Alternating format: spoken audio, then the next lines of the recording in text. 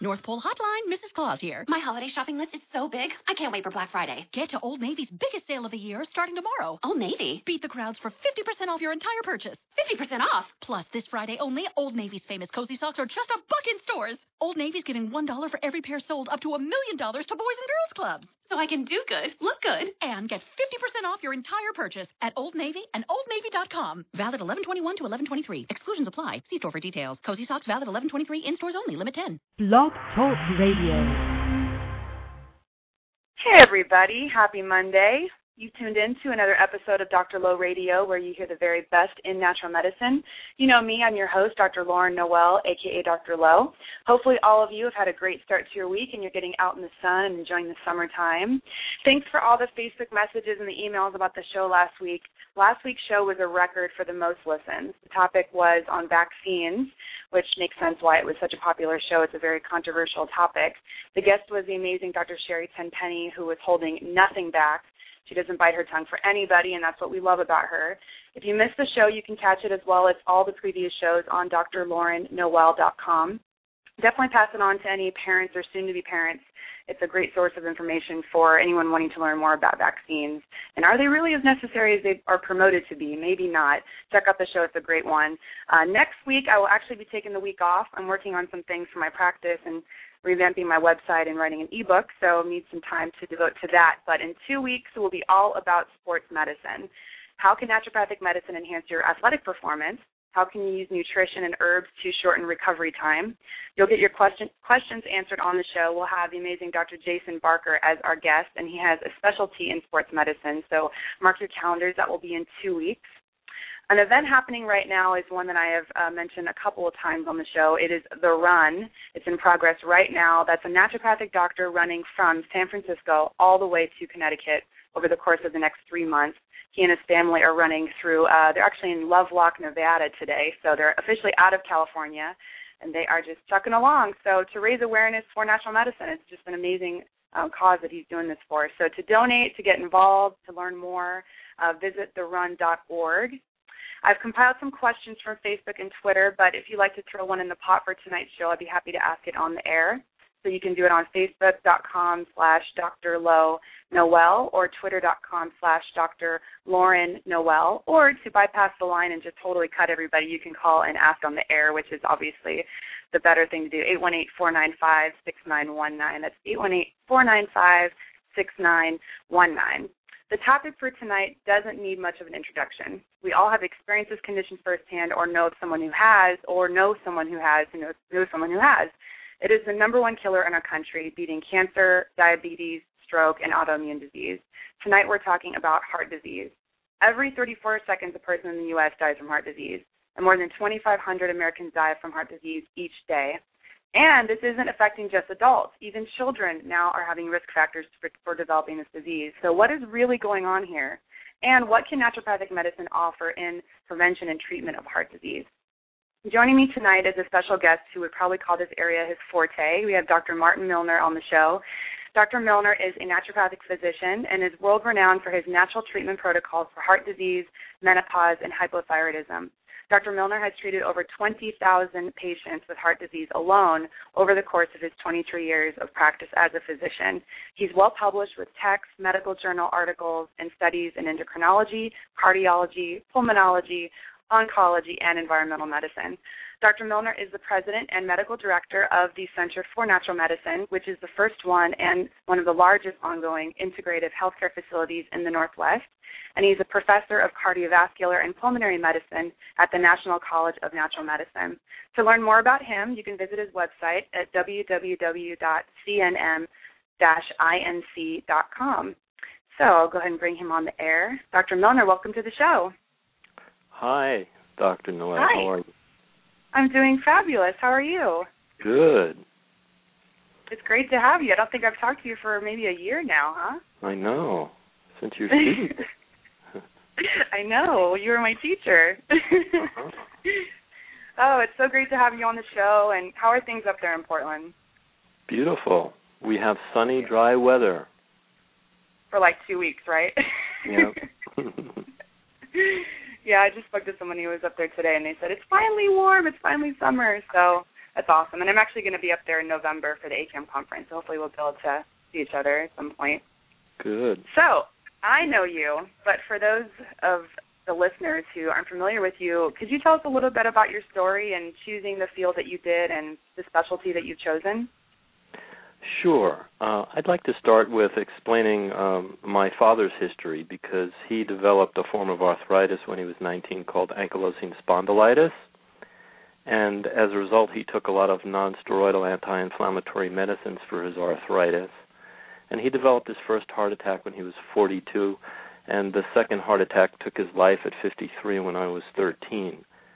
So I watched that whole process, and I think that's what really got me to transfer my career from education to medicine. I actually got a secondary education bachelor degree and a master's in counseling. But throughout my undergraduate training, I kind of developed a hobby in nutrition and health and learned yoga and spent about 7 years in that as a hobby. And then I traveled to Hawaii and studied acupuncture and homeopathy, natural hygiene, and I actually came upon my first naturopathic doctor and realized you could actually get trained as a physician in naturopathic medicine. So I then moved from the East Coast to Portland, Oregon, and attended college at National College of Natural Medicine, which is my alma mater. And in my last year, I did an emergency room rotation, which opened my eyes to the management of acute heart attacks. And then when I started my private practice, and this is in the early 80s, when naturopathic doctors didn't have hospital privileges and we trained between and among ourselves. We were a small fledgling profession back then. So I took it upon myself to learn Holter monitoring and attended whatever classes I could so I could read EKGs and monitor patients. And after doing that, got some training in exercise stress testing and gradually kind of built my own career in naturopathic cardiology, because there were no naturopathic cardiologists back then at all. So in 1987, which is going on 25 years ago, I started teaching cardiology at the Naturopathic Medical School, and I team taught it with Sammy Gammenthaler, who is an MD cardiologist in Portland, and we shared those classes for 3 or 4 years, and I learned a tremendous amount from him. I co-taught with Ian Nesbitt, who was an ND but had lots of military paramedic prior experience, and I co-taught cardiology with him at Bastyr University for several years, and just continued to kind of plug away teaching naturopathic cardiology at NCNM here in Portland, Oregon, and I've been doing it for the last 25 years. Well, you must love it, huh? So now you're teaching students every single year, right? How many students are you taking on each year? Yeah, we started the program in 1999, so we're in our 12th year of training naturopathic intern, fourth-year medical students, and we're up to 24 each year now. And our clinic in Portland is 2 miles from the Naturopathic Medical School, so it's convenient for our students to come to our private practice setting. And we have cardiac monitoring equipment and exercise stress testing and lung function testing equipment, a cardiac lab, and we do a lot of exercise rehabilitation, as well as the management of advanced heart disease with a naturopathic emphasis. Okay, so when patients come to see you in your clinic, and obviously I know because I've spent a good amount of time there, but for those who aren't familiar, and they come to see you as their doctor, how would their experience differ in coming to see you versus going to see like a conventionally trained doctor, for example? Well, we'll spend a lot of time with patients, which MD cardiologists might spend lots of time as well. Our focus is going to be in analyzing their disease to determine what causes are reversible for their heart disease, and then beginning a process of unraveling what it's going to take for them to rebuild their health. So the cornerstones of our therapy, rather than prescription drug or surgical intervention or stent therapy or advanced surgeries, is going to be rebuilding health with diet, exercise rehabilitation, stress management, working toward getting people to their ideal body weight, using all the fundamental natural therapeutics and maximizing them and optimizing them in order to both treat the cause of disease and begin the process of disease reversal. Got it. So it's a very different perspective, style, and approach. Right. But also, you're not afraid to use medications when they need to be used, right? Absolutely. In Oregon, naturopathic doctors are licensed to prescribe all conventional prescription drugs. So we're constantly working, strategizing with what the best prescription drugs need to be for a particular patient, how we can incorporate natural therapeutics with their prescription drugs without there being any adverse interaction problems, considering if we can reduce their prescription drug load one way or another, and collaborating with their MD cardiologists in doing so. So we're constantly sending reports to their MD cardiologist about our perspective and collaborating as much as possible. And how do you find, in your experience, how open are the medical doctors in the area to doing that collaboration with you? Well, Portland's pretty progressive, and we don't have much of a challenge in that regard. As long as the physician on our end is doing diligence and documenting our rationale, most conventional MD cardiologists are open and collaborative. We haven't had many problems. We also have special selected MD cardiologists that do their conventional cardiology real well, and we know that they're open and comfortable with naturopathic practice. So we tend to refer to them as needed. But, of course, we'll work with any cardiologist who's willing to work with us. Absolutely. Yeah. So, obviously, this is a huge issue, heart disease in the United States. And I'm sure you have patients ask you, so why do I have this in the first place? What would be your answer for just kind of understanding why heart disease is so endemic in our country? That's a fascinating question, and we could probably talk a full hour on that alone. But from my perspective, the big picture is the general public doesn't realize that the heart actually generates 60 times more electrical energy than any other organ in the body. It beats over 100,000 times a day. The energy expenditure is absolutely phenomenal. It is working all the time. It's a phenomenally dynamic organ. There's more motion in the heart than any other organ per centimeter squared. So you have an organ that has a tremendous work load that it's having to manage throughout a person's life. And a lot can go wrong gradually over time. And if you combine that with a Western lifestyle and the way we eat and our tendencies to be too sedentary and, not being at our ideal body weight, the combination of the workload stress on that organ with our lifestyle just makes the heart very susceptible to disease. And I think that's a good way to think about it overall. Right. Yeah, just our lifestyle as Americans just pretty much sets us up for this, And but when it comes to children, I mean, why do you think children are having these issues now, where they're getting plaquing in their arteries and they're risk factors for heart disease?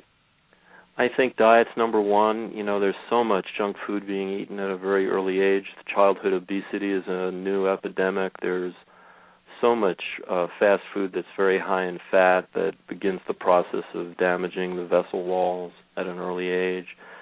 Kids are playing computer games and being much more sedentary than ever before. And I think those are the two biggest factors. Yeah. Well, you've been doing cardiology for a while in Portland for, 20-plus years. Have you found that the age of patients gets younger and younger who come into your office with heart problems? A little bit. I don't really see that dramatically, but I know that statistically, nationally, that sure is the case. Yeah. Yeah. Well, I want to talk about something that is pretty controversial. People talk about it in terms of, lowering it as much as possible to prevent heart disease, and that's cholesterol. So what's your take on cholesterol? How important is focusing on that for preventing heart disease? Yeah, go for it. Well, like to teach is that cholesterol is one of many risk factors for heart disease, and unfortunately 40% of the people who develop a major heart event have no risk factors at all, so everyone's at risk regardless of what your cholesterol is or is not. But we like to look at the patient as a whole and get their cholesterol levels to be reasonably well controlled in combination with controlling inflammation, which is incredibly important because the more inflammation there is, the more the cholesterol that we have gets oxidized. And we have other markers like a CRP, HS, which is an inflammation marker that we check in combination with cholesterol metabolism. And there's a lot of controversy in the alternative medical community, on the one hand, about lowering cholesterol too extensively, even though the conventional medical community is totally consistent internally within themselves. I'm kind of in the middle of both worlds because I see alternative medicine sometimes allowing people's cholesterol to be way too high and conventional medicine driving cholesterol way too low, or people getting significant side effects from statin drugs and not even realizing they're getting them. And I think I'm somewhere in the middle of those two extremes, where we're doing our best to control cholesterol, but not doing that in a vacuum, and monitoring compounds like homocysteine and fibrinogen and bleeding times for clot risk and inflammation markers. So we're doing holistic naturopathic cardiology and getting all of people's markers to be reasonably well controlled rather than just fixating on driving cholesterol way down. Right. So for those who are taking notes, just following along, what are those markers you mentioned, the homocysteine, fibrinogen? What are those exactly? Yeah, homocysteine is a chemical that your liver manufactures, and if you make too much of it, it hardens your arteries. So it's an easy test to take and then lower it by taking certain B vitamin cofactors to keep it well controlled. Fibrinogen is a marker for blood thickness, and then bleeding time is a blood pressure cuff on your arm that times how long it takes your blood to clot. Imagine somebody who develops a heart attack because they have a clot in their coronary artery, and in a conventional medical setting, they would have never been evaluated for how thick or thin their blood was at all. They may be given 81 milligrams of aspirin routinely, but nobody's monitoring to make sure their blood is optimally thin without being overly thin. So clotting risk, I think, is as important, if not more important, than high cholesterol in what happens to a vessel wall as it gradually develops disease over years and years and years. So if we can keep the homocysteine levels down and keep our blood thin and lower cholesterol, as well as control inflammation, then we're creating an optimal milieu to minimize the buildup of cholesterol plaques in the walls of coronary arteries and hardening of the arteries that increases your chance of developing high blood pressure, which is a massive adult epidemic all in and of itself. Right. Yeah. So for those who want to really focus on prevention and making it to where these things aren't going to be a problem for them down the line, how can they keep their inflammation low and keep that risk low for themselves in preventing that? Yeah. If your cholesterol is high, as your cholesterol comes down, inflammation that's high tends to come down with it. So that's one thing you can do.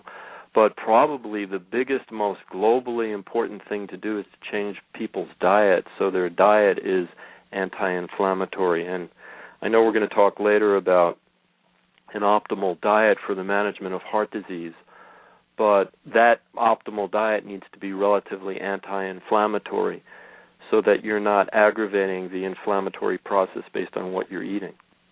Mm-hmm. Is diet talked about in the conventional medical setting in terms of cardiology? It's talked about, but not to the point of using diet to reverse disease, mm-hmm. which is what diet actually has been shown in research to be able to do. Right.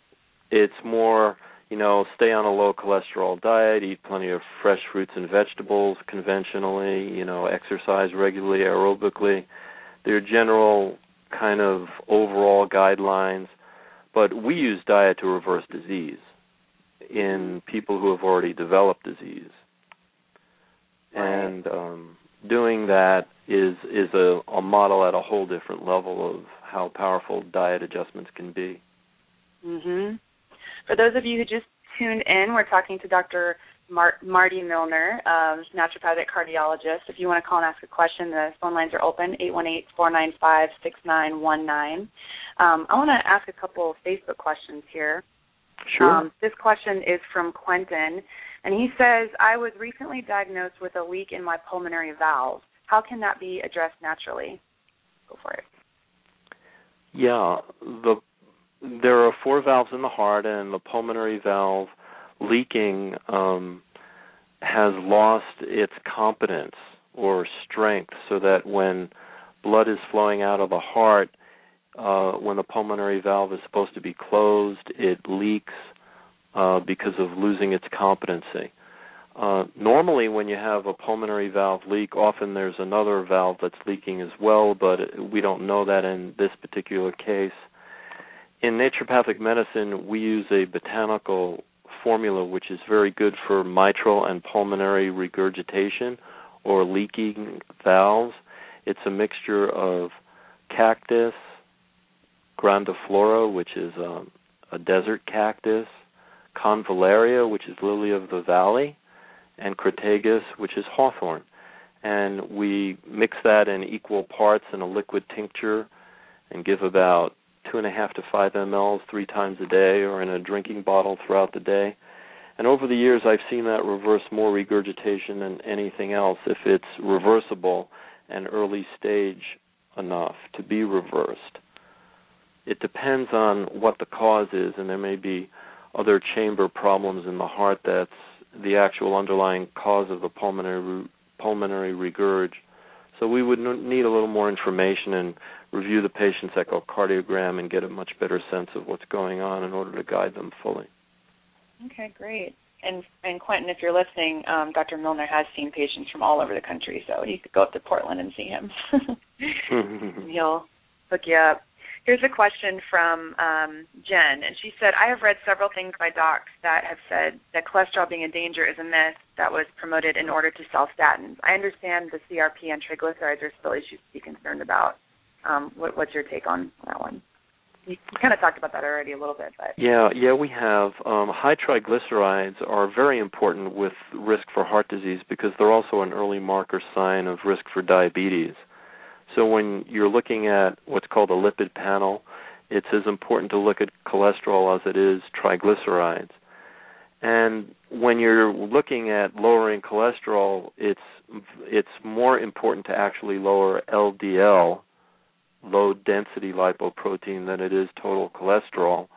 And it's equally important to make sure the good guy, HDL, is as high as possible. So some people may have a cholesterol at 225, but they have an HDL at 90, and then they're at no risk at all, and their LDL is well controlled. So it's important to look at all those fractions. And what a lot of cardiologists do who specialize in lipid metabolism, and we do this, of course, in our clinic, it's called a fractionated lipid panel, where it's an advanced study of the cholesterol molecules, and it actually measures the size of the molecules to make sure they're not too small. LDL is the most damaging molecule, and when it's too small, it kind of penetrates into the vessel wall instead of bouncing off. And statin drugs don't change the size of LDL. They'll lower the total number of particles, but they won't make the LDL molecule larger. The only medicine that does that is niacin, a B vitamin. So we use slow-release wax matrix niacin product, and oftentimes we'll start with that before statin drugs, because although there are some safety issues with niacin, it doesn't tend to cause the muscle problems that statin drugs cause. So some people have failed statin drugs, and they do real well on slow-release niacin products as an alternative. Great. That was actually getting into the next question from Barbara. She said, I've read about the therapeutic effects of using niacin for high cholesterol. And she said, what's your take on it, and what's a good brand and dosing? Yeah, we use Enduracin, which is a wax matrix delivery system because it's the slowest and most evenly delivered niacin, and we've used it for years, and it's been studied for 20 or 30 years. And it's much, in our experience, more evenly released than Niaspan, which is prescription slow-release niacin. But whenever you take niacin, it can elevate uric acid, it can elevate liver enzymes. So just because it's a B vitamin doesn't mean it doesn't require monitoring. So people need to get blood tested in 6 to 8 weeks, and we'll start people at 500 milligrams with breakfast the first week and add another 500 milligrams at dinner the next week, and then have them stay on that 1,000 milligrams for 6 to 8 weeks, and then repeat their liver enzymes and their lipid panel to make sure the dose is adequate, and check their uric acid levels out at the same time. And then do you potentially go up from that 1,000, or what's the cap off that you do? Yeah, the most we usually give is 1,500 and occasionally 2,000. In the slow-release delivery system, we don't hardly ever have to go past 2,000. Mm-hmm. Even though some of the prescription literature talks about going to 3,000 milligrams a day. And if a person is on statins, can they do the niacin as well, or does that have to be one or the other? Yeah, there are actually some drugs that mix the two, but I'd rather have the niacin be independent and slow-released. But you could add niacin to a statin drug regime and possibly lower your dose of statin drugs, and then use the niacin to help the LDL molecule get large and bounce off vessel walls, which a statin drug won't do. Okay, got it. What are some of the most common conditions that you see in your practice? Far and away the most common is high blood pressure, because 1/3 of the adult population has it. After that, we see a lot of coronary artery disease, either before or after people have had a stent deployed and cardiac catheterization and angioplasty or open heart surgery. Sometimes we're able to intervene before surgery and reverse disease. Other times we're trying to prevent a recurrence of disease. And then we see a lot of irregular heartbeats, cardiac arrhythmias, bradycardias, tachycardias, premature ventricular contractions, atrial fibrillation that people are suffering in chronically. That's what we see the most. Okay. Got it. So let's jump into hypertension. So talk about hypertension from a naturopathic perspective, and what's your workup look like for that? Yeah.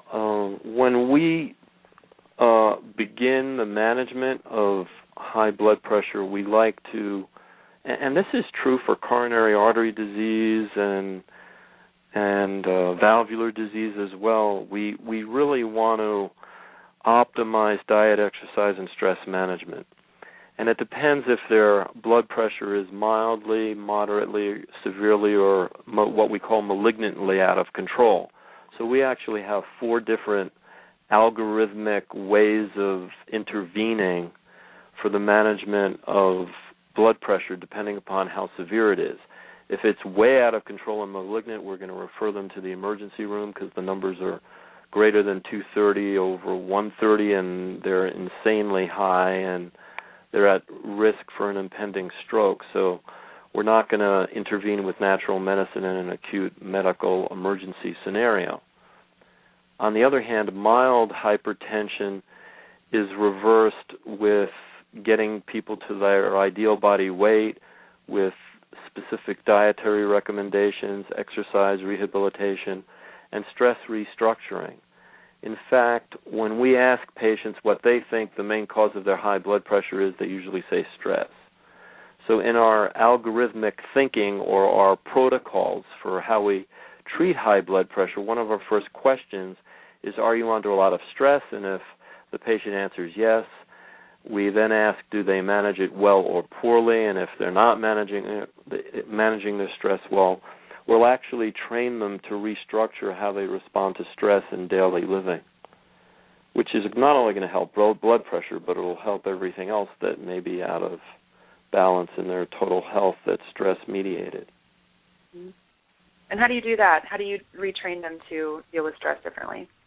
We use a technique that's called freeze framing, which uses heart rate variability, which is the variability in the beat-to-beat intervals on a waveform of a heartbeat. And what the stress research has shown is that the heart's variability is the most direct, objective tool that we have to assess how well a person is managing stress. Heart rate variability reflects directly a person's sympathetic tone, which is their ability to fight and flee in response to stress, their ability to generate adrenaline appropriately in a response to stress. And it also is the best indicator of parasympathetic tone, which is someone's ability to rest and repose and relax. So we hook people up to a sensor that evaluates their heart rate variability, and then we use that biofeedback to train them in how to restructure how they respond to stress. And it works very well, and it's very objective, so it's exciting because you can tell people to change their responses to stress, but when you have heart rate variability biofeedback, then you're able to reassure the patient that they've actually successfully achieved a change in how they're responding to stressors in their daily living. Mm-hmm. So it just trains them to basically physically or physiologically respond to these stressors in a different way, right? Because the stressors are still there, but their response to it is just different. Yeah, and it's a simple procedure. You take a time out, you breathe into the area in and around your heart. You have a certain breathing technique that we train you in, and it gets you out of your head, and you do it with your eyes open when the stress hits. So it's 5 simple steps that you can incorporate immediately once you learn your what we call stress cues, or the body cues that happen to you when you're reacting stressfully to a situation, and then you kind of take control over your response and restructure how you respond from when you might have stressed out to a totally different response pattern. I love it. Yeah, awesome. It's wonderful stuff. Well, I love it because you don't have to take a medication or even an herb in that case for it. It's just really just being mindful and just changing it from the inside out. It's so powerful. And doing it at real time when the stress hits, which is what's so important because the adverse effects of stress last for hours and hours. And most people just stay unconscious whenever they're actually stress maladapted, let alone do they have a technique that they've learned to use to restructure how they're responding to stress. Yep. So what if you need to go beyond freeze framing? What if their hypertension is a little bit more severe? We use arginine a lot. Arginine converts into nitric oxide, and a Nobel Prize was granted for the unraveling of how absolutely fundamental nitric oxide metabolism is in human health. And we make nitric oxide in our own body, and most of the listeners are probably familiar with nitroglycerin that's put under your tongue if you're having angina, chest pain from coronary artery disease, and it opens up your coronary arteries. Well, you can do that naturally with the amino acid arginine. We give it with a special fraction of vitamin E that's high in gamma-tocopherol, and what the vitamin E does is gobble up the free radical damaging component of nitric oxide, so you get the benefit of the vasodilating, arterial widening, and opening effects of nitric oxide. So when we use it to lower blood pressure, what we're basically doing is taking the whole arterial blood tree and opening it up and dilating it, and it works great for high blood pressure where the top number is a lot higher than the bottom number, because that means the arterial tree has lost its elasticity and its compliance, and it's getting stiff, and it needs to be dilated and opened up with exercise and arginine, and they work great together. Great. What about herbs? Herbal therapy for hypertension? We like to use a lot of hawthorn or crataegus because while it mildly lowers blood pressure and it doesn't aggressively lower blood pressure, it has antioxidants naturally occurring that are called proanthocyanidins that protect the inner wall of the artery from oxidizing. So you're reducing long-term damage on the arterial wall while you're lowering blood pressure mildly at the same time. So a lot of our protocols use high doses of hawthorn as a solid extract. We also use Rauwolfia serpentina as a tincture. And then we have mixed herbal formulas.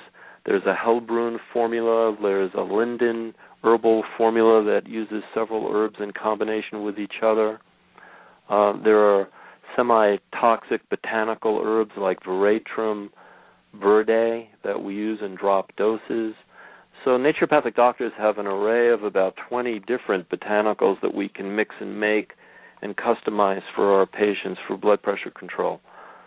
When it's all said and done, if you have mild to moderate high blood pressure, we can always manage it with diet, exercise, stress management, natural medicine therapies. We also use a lot of magnesium, which is very helpful. It's our natural calcium channel blocking medicine. So by blocking calcium channels with magnesium, that lowers blood pressure. Love it. And most of us are deficient in magnesium anyway. Yep. So what about homeopathy? How about that in your practice? We use homeopathy in heart disease varyingly, depending upon what the situation is. Like one example where we'll use it is if people are taking Digitalis and they're getting side effects from the drug, we may give Digitalis 3X to reduce the side effects of prescription Digitalis. We have acute medicines for functional chest pain that we use when people are symptomatic for heart disease. And when they're decompensated in congestive heart failure and the normal mechanisms of response aren't working well, there's about 7 or 8 different homeopathic medicines that we may add as part of their regime to pull them out of heart failure. Love it. So many tools in your toolbox. Yeah. All right, I'm going to go back to a Facebook question now. This question is from Sean, and he wants to know, what role do infections play in heart disease? Well, they can play a huge role, and the most concerning is a chronic low-grade infection that ends up causing chronic inflammation, or a severe one-time infection that actually damages the heart. You can acquire a sudden viral illness that's so severe that you develop what's called viral cardiomyopathy, where that one acute viral illness damages the muscle cells in the heart directly. So we're always concerned as physicians that somebody's acute infectious disease hasn't complicated and caused cardiomyopathy in their heart. The other scenario we see is people who have had strep throat a month ago end up having the strep bacteria migrate into the valves, and they develop valvular heart disease as a complication of something as simple as strep throat. So strep throat needs to be taken very seriously. And when doctors are listening to a patient who presents with a murmur of some type of valve problem acutely in their office, you want to always ask, did you have a sore throat a month ago that lingered? Because that underlying lingering strep throat could be the cause of the new valvular problem that's presenting. Mm-hmm. And even people who never floss or have just gingivitis chronically, that can even create that inflammation and potentially cause heart problems, right? Yes. Mm-hmm. Yeah. So there's the chronic insidious inflammation that can cause chronic coronary artery disease. There's acute viral illnesses that can cause cardiomyopathy and bacterial infections that spread and cause valve problems. Mm-hmm. Doesn't sound like a lot of fun, huh? It doesn't sound like a lot of fun, but it's okay. There's a lot of answers for that. So, one thing I love about naturopathic medicine is how we don't just focus on one system of the body. We're all about seeing things as a whole, and I definitely have been a witness to how you practice with your patients, and you do the same thing. So let's talk about how other body systems can tie into heart health. So let's talk about hormones first off. How can that tie into the health of the heart? Well, probably the most common hormone imbalance associated with heart disease is hypothyroidism causing a slow heartbeat, or bradycardia, or premature beats. So when your thyroid hormone level is low, the heart slows down and can slow down too much. You can end up with hyperthyroid hormone disease, and then your thyroid's making too much hormone, and then you can develop fast beats, tachycardias, atrial fibrillation, where the heart gets out of control because there's too much thyroid hormone. Got it. We also see deficiencies of DHEA and levels of high cortisol aggravating people's stress responses associated with heart disease.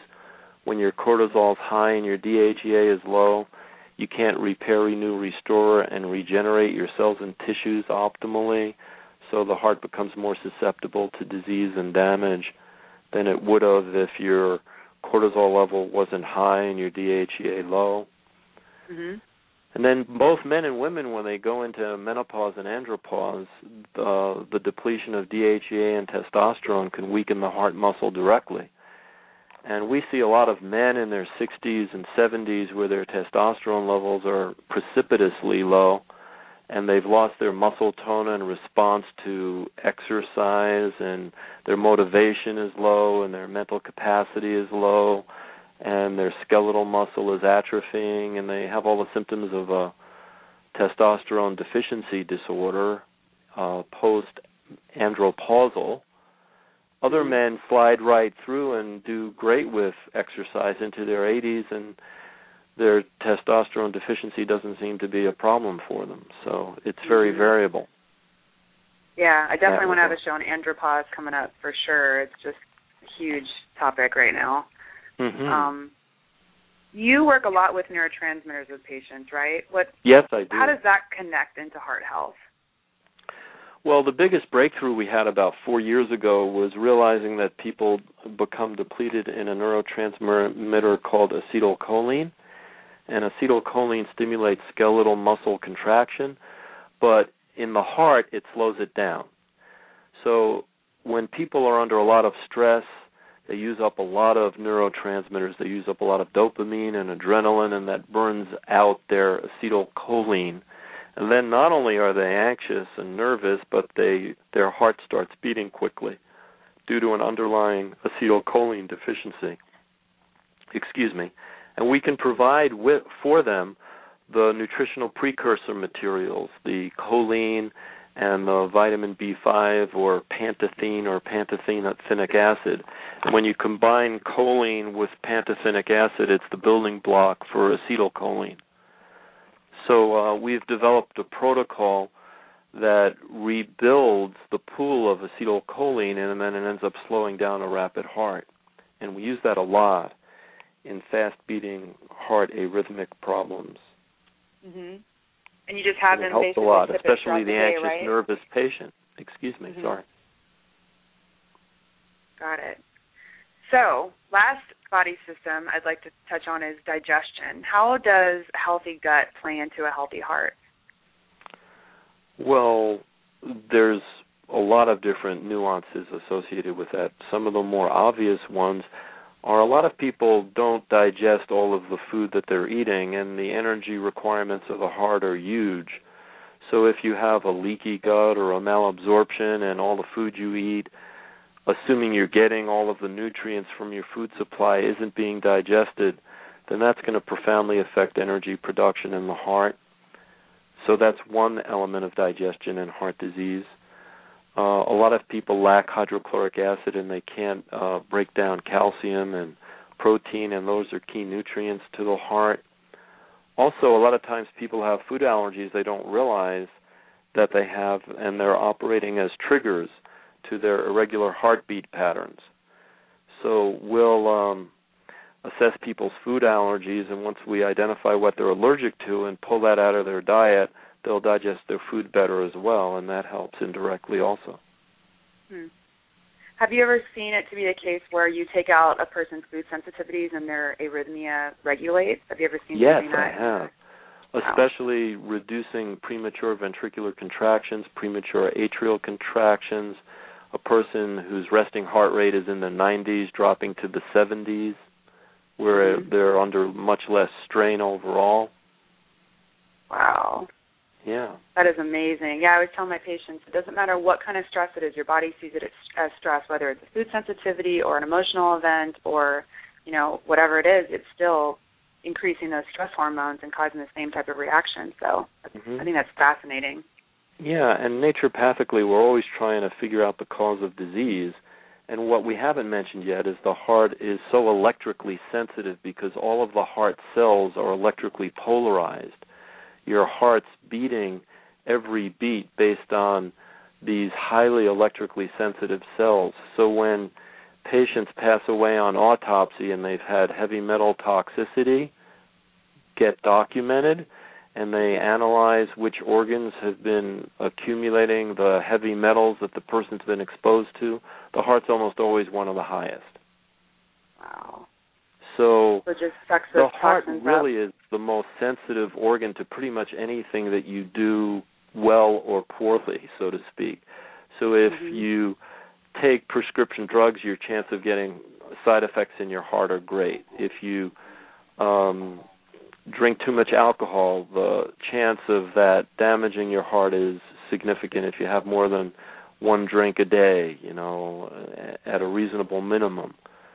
The heart gets activated arrhythmically in some people with caffeine exposure. Other people do fine with it. But the amount of triggers for heart disease are huge because it's such a dynamically sensitive organ.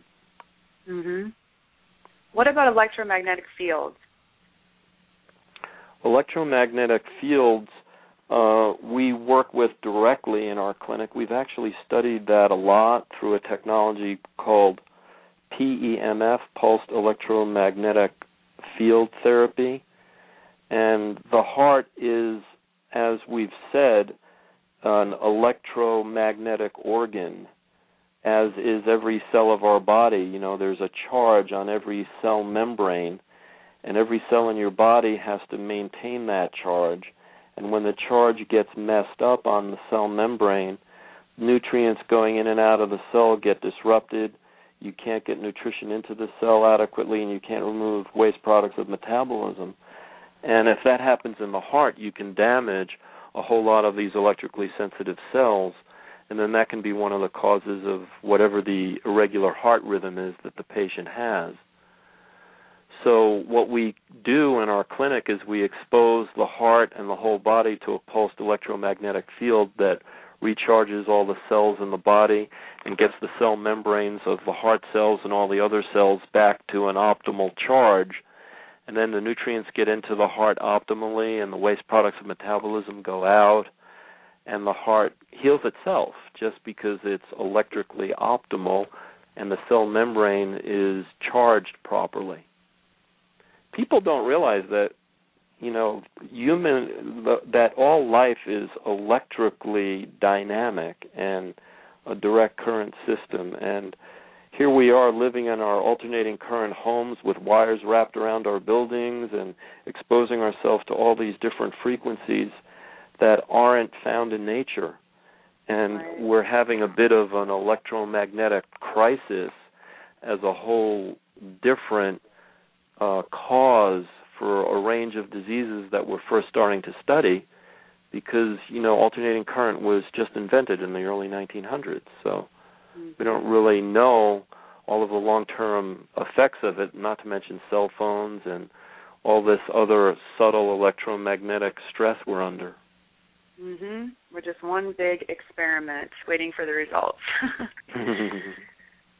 Yeah, I think we're definitely going to be seeing some very adverse effects coming up probably in the next couple of decades. That's my prediction. But, yeah, that's why, you just feel so amazing. You get out of the house and go for a hike. It's like just getting away from that wireless connection, all that electricity. It's a huge difference. I feel it. Absolutely. Yeah, most people do. Not to mention people not just walking barefoot in the ground anymore. There's been studies that have shown that the Earth's magnetic field has dropped by about 40 times. Oh my gosh, I've never even heard of that, really. And yeah, the magnetic field of the Earth is much lower than it used to be.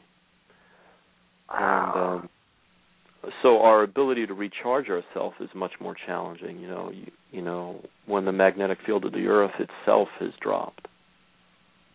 Wow, that's amazing. Yeah, I've been getting up in the morning. I live right across the street from the park, so I go out there and walk in my bare feet and just, in the dew. I feel like the early naturopathic fathers, 100 years ago, and it's awesome. It's very recharging. It's great. And I've noticed I've slept a lot better, and I wake up better, and it's like grounding me. I was just feeling very much in my head, so I'm a huge proponent of doing that. Yeah. All right, let's take it to a Twitter question. This is Jake on Twitter, and he says, my father died of heart disease at a young age. I'm wondering if there are any genetic tests that can be done to see if I might have the same fate. Yes, there sure are. There are genetic markers for cholesterol metabolism. There are genetic markers for high blood pressure. There are genetic markers for clot disorders.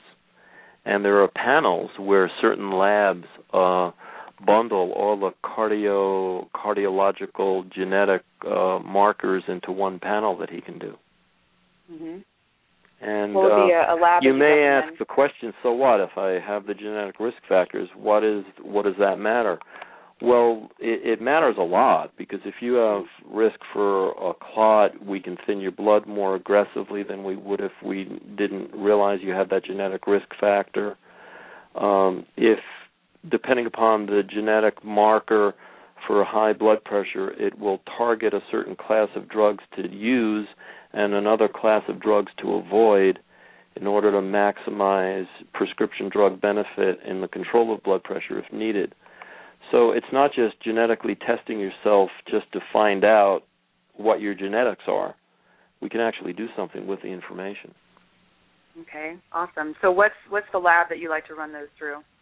We use Genova, which used to be Great Smoky's diagnostic lab. They have a really great cardiovascular panel of genetic tests. Awesome. And I think if you go to their website, there may be a way that you can do that without a doctor authorizing it. Really? I'm not sure. But then you have to have someone help you analyze it, so that's yeah, no good. And it's pretty complicated. Mm-hmm. Have you heard of Berkeley Heart Labs? I'm just curious for myself. Yes, I have. They're an excellent lab. Yeah, they have great lipid fractionation testing. And I'm not familiar with what they do with genetic testing, but they probably offer them as well. Mm-hmm. Awesome. I'm glad you had heard of that one. I was curious. This is Douglas on... Go for it. They have good quality control. Oh, okay. Very cool. Are they actually in Berkeley, or is that just their name? Yes, they are. Okay, got it. That's close to me. Doug on Twitter wants to know, and I think you kind of already touched on this a little bit. He said, can cholesterol be too low? My aunt is on a statin, and her total cholesterol is now below 120, and I'm concerned. Yes. It is my opinion that you can drive cholesterol too low. Cholesterol is a major building block for many hormones. Cholesterol turns into pregnenolone, and pregnenolone is the precursor hormone to all of your adrenal hormones. So you can induce low cholesterol into adrenal exhaustion. Anybody whose cholesterol is that low needs a full adrenal analysis workup if they're going to stay on a statin drug that aggressively. Also, about 70% of the brain by weight is made of cholesterol. So a lot of people will get cognitive impairment from long-term overdosing with statin drugs, and they won't be able to think straight because they don't have enough cholesterol in their brain to do so. Mm-hmm. So we track carefully to make sure they're not getting any of those direct side effects from low cholesterol. Mm-hmm. And isn't there research showing that there's more suicidal risk and like homicidal risk with getting your cholesterol too low? Yes, there is that as well. Yes. Mm-hmm. Wow. No good. Okay, good. I think that's it for my Facebook and Twitter questions. A couple more questions, and then I'll let you go. I know our time has flown by. So let's see here. What is the best diet to have a healthy heart? It's a plant-based, whole food 50% raw diet. And it's a challenging diet, but it's been the best researched. And the story starts with Dr. Nathan Pritikin in the late 70s, who put people on a low-fat diet, and then Dean Ornish put people on a vegetarian diet in combination with stress restructuring and yoga postures in a controlled environment for a year. But the person who really broke through in this research was both Colin Campbell in his book, The China Study, and Caldwell Esselstyn, who's a retired MD cardiologist at the Cleveland Clinic, who wrote the book, Preventing and Reversing Heart Disease. And what Dr. Esselstyn did was he took 24 patients and angiogrammed them before and after a plant-based whole food diet for a year. And he was brilliant enough to make no other changes. And everybody else who's ever studied diet and the reversal of heart disease would always include stress restructuring and an exercise program, and he intentionally met with people on a weekly basis, encouraging them to make no other changes. And for those of you who don't realize what an angiogram is, it's a cardiac catheterization that takes a picture of how much coronary artery disease there is, and the cardiologist will grade the coronary artery at 50, 60, 80, or 90% occluded or blocked. So these were all people with established coronary artery disease, and a year later, angiograms were repeated, and 23 out of 24 of them reversed their disease significantly. One person passed away, and on autopsy there was no progression of his coronary artery disease. That book was published in 1995, I think, or 6, and he's since reversed disease in over 200 patients with diet alone. Wow. So if you can reverse disease with diet alone aggressively and get that far, imagine what you can do with exercise rehabilitation, some of the specialty therapies that naturopathic doctors use, like oxygen multi-step therapy, stress restructuring, getting people to their ideal body weight, and just other overall basic treatment guidelines without even going into drug therapy. We're just talking about diet, exercise rehabilitation, and stress restructuring. And whenever you intervene in those three areas, you're building health everywhere, not just in the coronary arteries. You're taking a patient and dramatically improving their overall sense of well-being in the process of reversing their heart disease. Right. It's just the natural side effect is helping the heart. Yep. I love it. Doc, anything else you'd like to leave with our listeners before I let you go? Well, I think that sums it up pretty well. I think we did okay. I think we did okay, too. Not bad, huh? Uh-huh. I felt like I was back in cardiology class. I was actually typing notes. Hopefully you didn't hear me too much, but I was actually typing notes because it was a good review for me. So, uh-huh. Yeah, well, thank you so much for inviting me. Absolutely. I couldn't think of someone better to talk about heart health, so I'm glad that it worked out. And, so I'm looking forward to hopefully seeing you maybe in November, and enjoy the rest of your summer out there. You too. Thanks so much. I'll talk to you soon. Thank you. Okay, bye-bye. Bye. All right, that was our show, ladies and gentlemen. Thanks for tuning in. I really appreciate all the support for the show. That was Dr. Marty Milner up there in Portland, Oregon. He is amazing, and I've seen him in action, so he knows his stuff. To learn more about him, you can check out the website, www.cnm-inc.com. Next week, I'll be taking the week off to do some housekeeping stuff with the practice and writing an ebook, so hopefully that'll be done in a couple of weeks. But the show in 2 weeks will be on sports and natural medicine with Jason Barker, all about how to optimize your athletic performance. So definitely mark your calendar on that. That's in just 2 weeks. Thanks again for listening. More about me, drlaurennoel.com, and I will check you guys in a couple weeks. Take care. Bye-bye. North Pole Hotline, Mrs. Claus here. My holiday shopping list is so big, I can't wait for Black Friday. Get to Old Navy's biggest sale of the year starting tomorrow. Old Navy? Beat the crowds for 50% off your entire purchase. 50% off? Plus, this Friday only, Old Navy's famous cozy socks are just $1 in stores. Old Navy's giving $1 for every pair sold up to $1 million to Boys and Girls Clubs. So I can do good, look good. And get 50% off your entire purchase at Old Navy and OldNavy.com. Valid 11/21 to 11/23. Exclusions apply. See store for details. Cozy socks valid 11/23. In stores only. Limit 10. North Pole Hotline, Mrs. Claus here. My holiday shopping list is so big, I can't wait for Black Friday. Get to Old Navy's biggest sale of the year starting tomorrow. Old Navy? Beat the crowds for 50% off your entire purchase. 50% off? Plus, this Friday only, Old Navy's famous cozy socks are just $1 in stores. Old Navy's giving $1 for every pair sold up to $1 million to Boys and Girls Clubs. So I can do good, look good. And get 50% off your entire purchase at Old Navy and OldNavy.com. Valid 11/21 to 11/23. Exclusions apply. See store for details. Cozy socks valid 11/23. In stores only. Limit 10.